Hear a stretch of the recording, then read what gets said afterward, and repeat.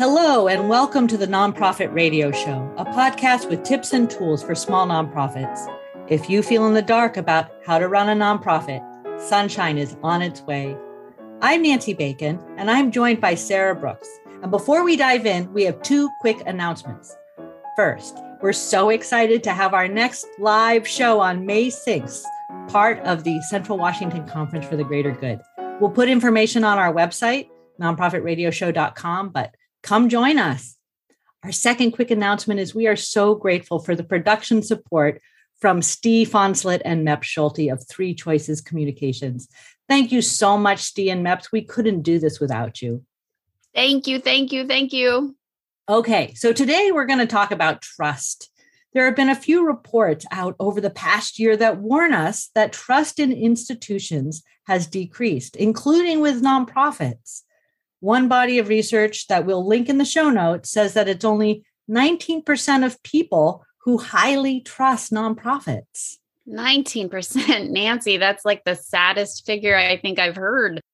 I definitely have seen lots of different numbers about trust, but no matter which one you pick, you're absolutely right that what we're seeing is that trust is down year over year, and we know that trust matters.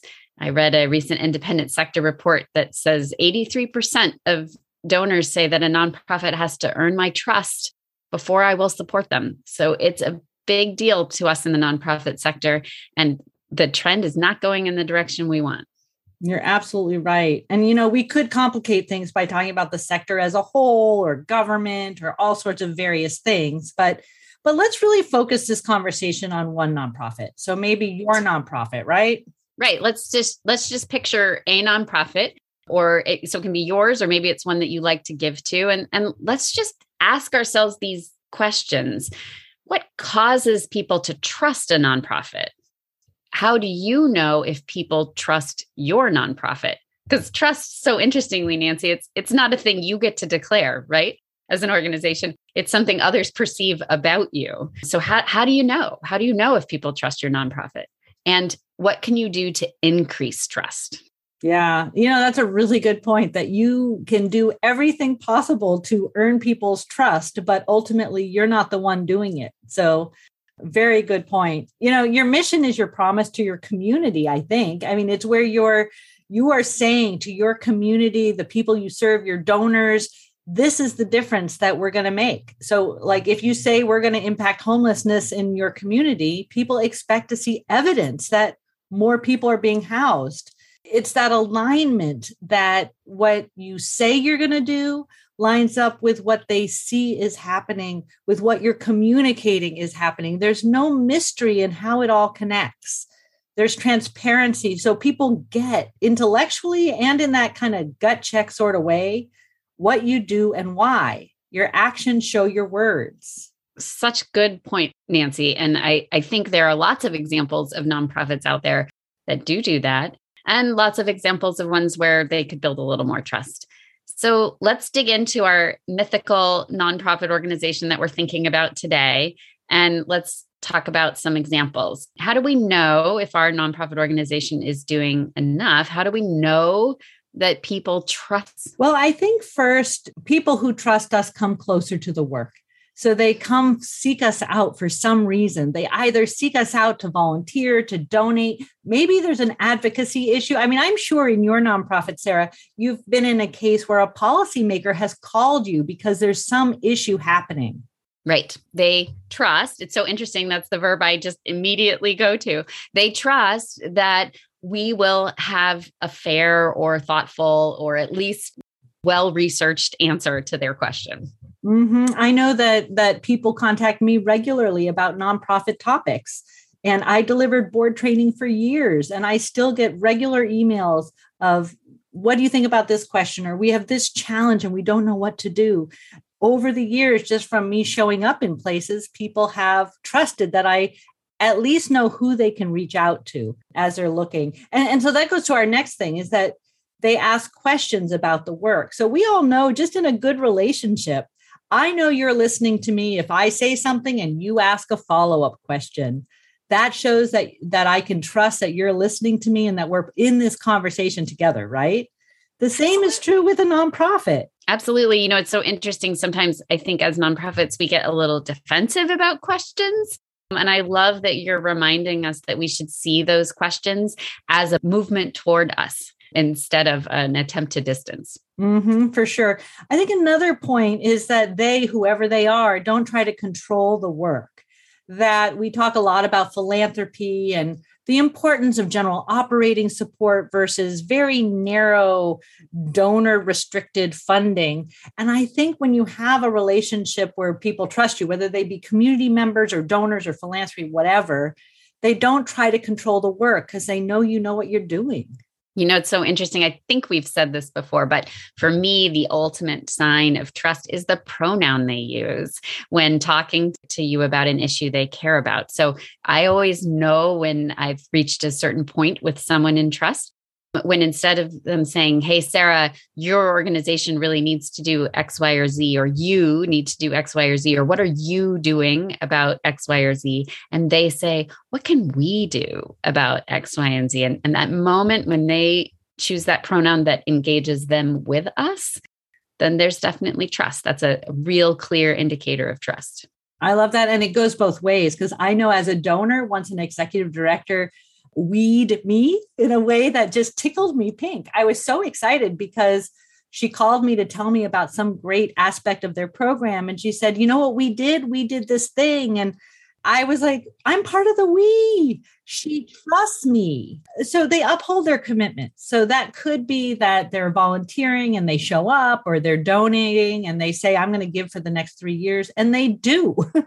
They actually show up and they do what they say they're going to do. For sure. And, you know, those are actually things you can try to quantify and see if you're trying to get a sense of where's our trust. If your trustometer about your organization needs some data, that's a good data point. I think the last thought I have is that they demonstrate a belief in your competence. We've all been in a position where somebody has introduced us to someone else. So my organization is doing this, and some person in the community wants to make sure that I know this other organizational leader. And just the way that communication happens, it demonstrates that belief in our competence. Absolutely. And so, you know, what this conversation is making me think about is, what if I don't see these signs, right? What if in my organization, no one has asking our opinion on a topic in our field, or they're not seeing us as an expert in our advocacy work, or they are trying to control what we do? I do think that there are especially stages in an organization when you're just getting started, for example, or if you've had to do a restart because your focus or mission has changed. You know, you're starting to hear this list and think, I'm not seeing those things. What do we do to increase trust? I think a lot of what we know about relationships between people comes into play with how we do this as organizations. So first, show up where thought leaders are, or where do leaders are, people doing the work that you're doing. Or, you know, so if you're working in homelessness, show up at the homelessness conference, show up at some network meeting or the United Way meeting or the foundation meeting, whatever it is where people are coming together, show up. Well, and show up and be a constructive participant, which means most of the time early on, just listening, right? Like we all have been in the spaces where someone comes in and kind of pretends to know it all right off the bat. And I think trust is a slow simmer. It's not a quick boil. I totally agree. It's really about building the relationship. And that always takes a little bit of time. So part of that relationship building is then communicating clearly and regularly. We tend to assume that people know what we're doing, that people can make that connection between our mission, our programs, and the impact, and that they just know our values and principles because, well, we know them, they must know them, right? Well, we can't assume that. We have to tell them. So important. And I think something we all need to pause and slow down and do more of. My next thought is to step into an identity of expert to help others see you that way. And I don't mean to do anything that's not authentic, but so often I see nonprofit people just doing the work.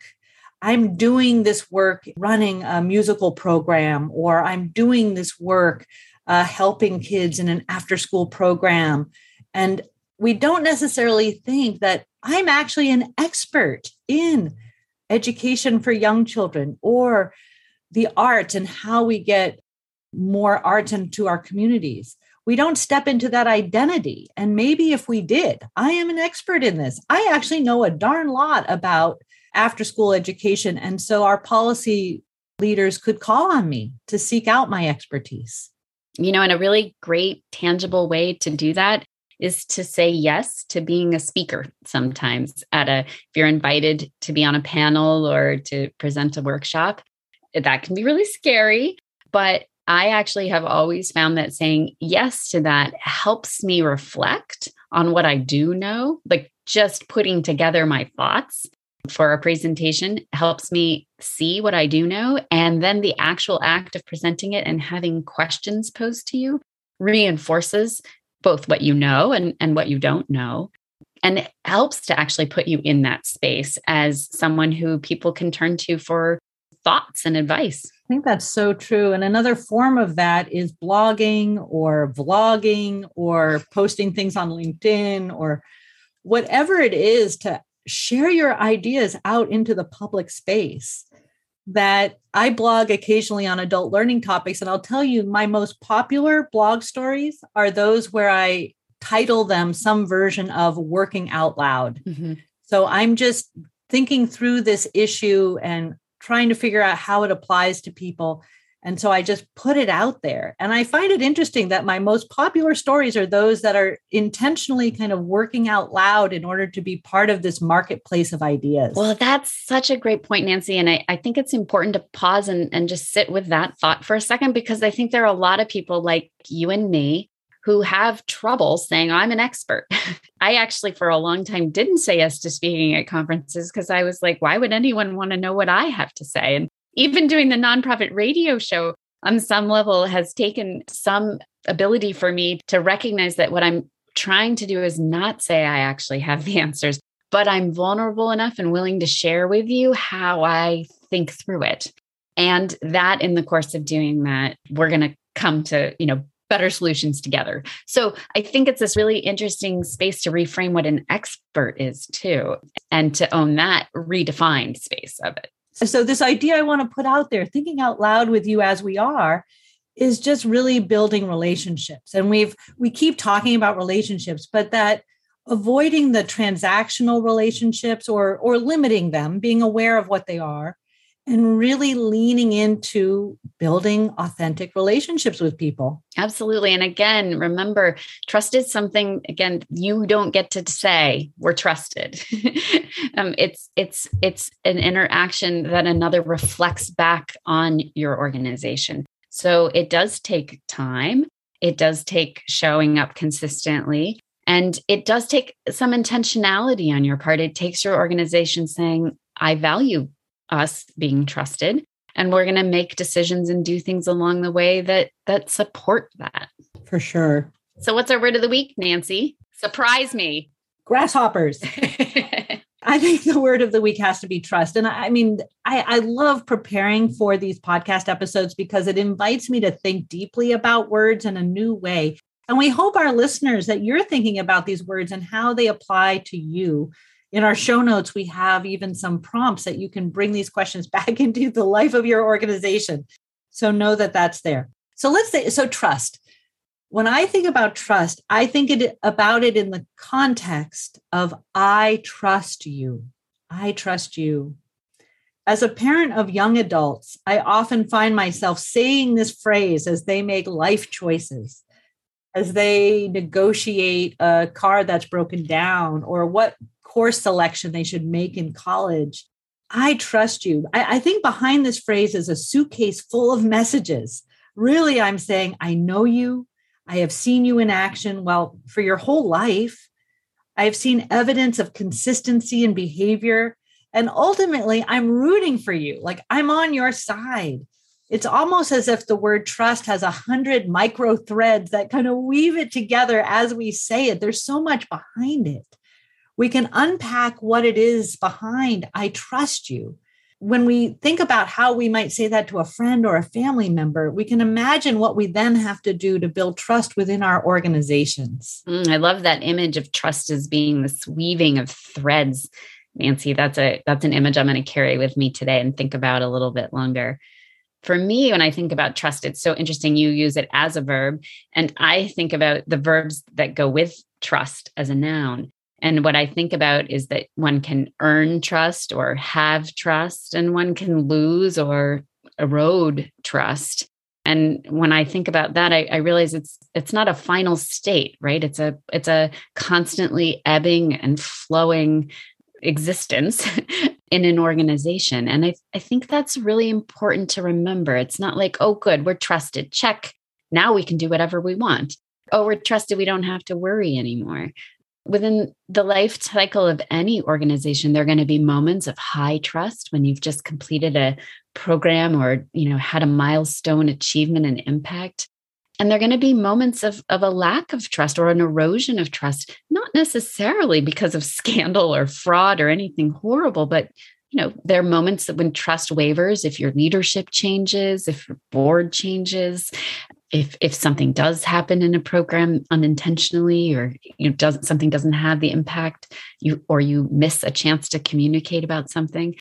And in those moments, it's really important for an organization to constantly be checking their trust meter and saying, okay, where are we with this? And is this a time to do things that rebuild trust, maybe double down on our communications or be more clear or transparent about what's happening? Or is this a moment when, okay, our trust is high, we can be with it for a little bit?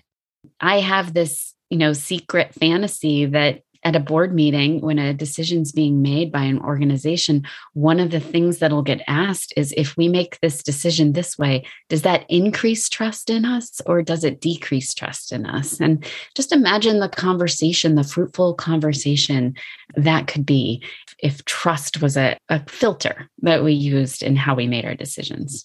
So true. It's no wonder that the past few years has challenged the relationship nonprofits have with the people who live in our communities or benefit from our programs and support our work. We fully believe in nonprofits as the drivers of impact within our communities. We know that we can deepen the trust that people have for us and our ability to deliver effective programs. Our organizations will be stronger for it. You got this. Thank you for listening to the Nonprofit Radio Show.